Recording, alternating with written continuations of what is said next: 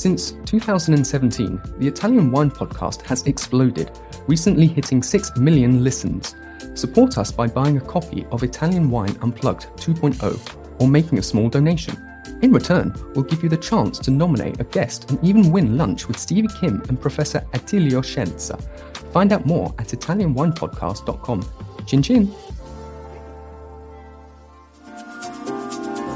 Welcome to this special series dedicated to Slow Wine held in Bologna in March 2023. During the fair, we conducted several interviews with some very exciting producers. We were able to pull out some of the more interesting elements of Italian wine within the slow wine movement. Tune in each week on Italian Wine Podcast. Hello, my name's Stevie Kim. We are back. We're still in Slow Wine in Bologna, day one. And I ran into a friend of mine. I usually used to see him at airport lounges, but today we're here in Bologna. Of course, he looks like Ernest Hemingway. That's his doppelganger. I have that Italian look. Yeah. But he's not Ernest Hemingway. This is Francesco Marone Cinzano. Is that correct? Did I say it in the right order? Wonderful, Three names. wonderful. Three names. Yes. Of perfect. course, he is the principal of Col Dolce. So we're talking about Brunello as the big one.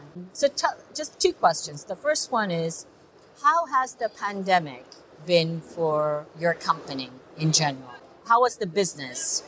The business never stopped. We were really lucky. We never had to close the cellar, the winery. We did harvest, vinification. We had people that fell ill at some point, but nobody creating a problem for the work.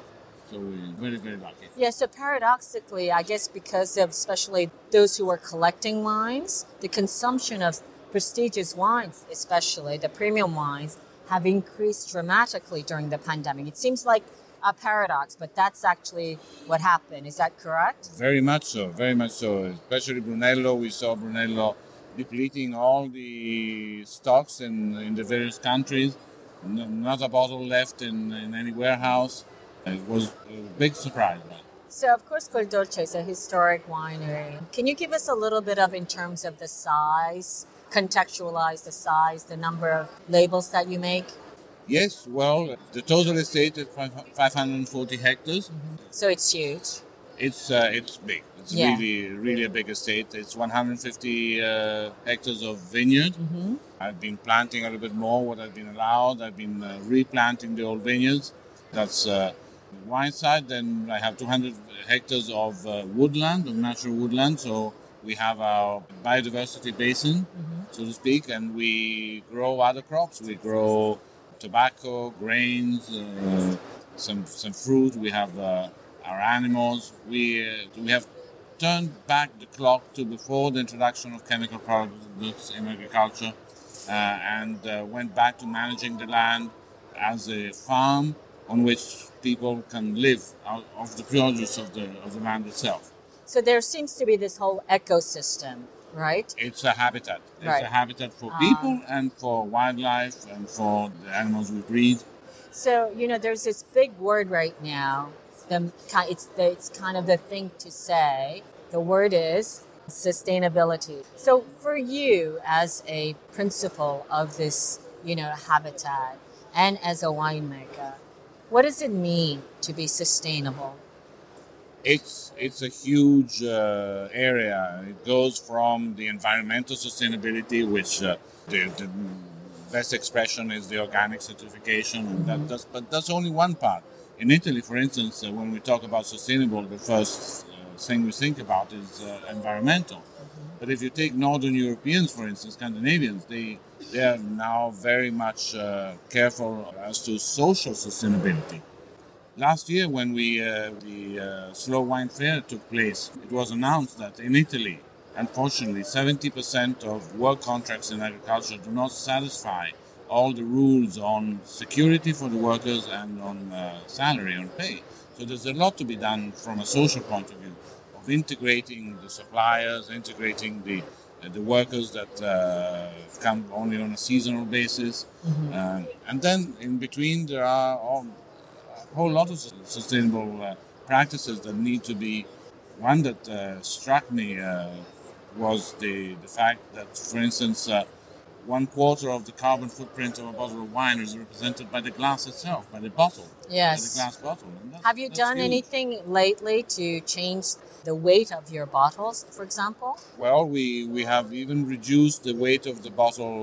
There is a parameter of 420 grams, which is required by certain monopolies in Canada as well, for wines below $30 per bottle. You have to keep them.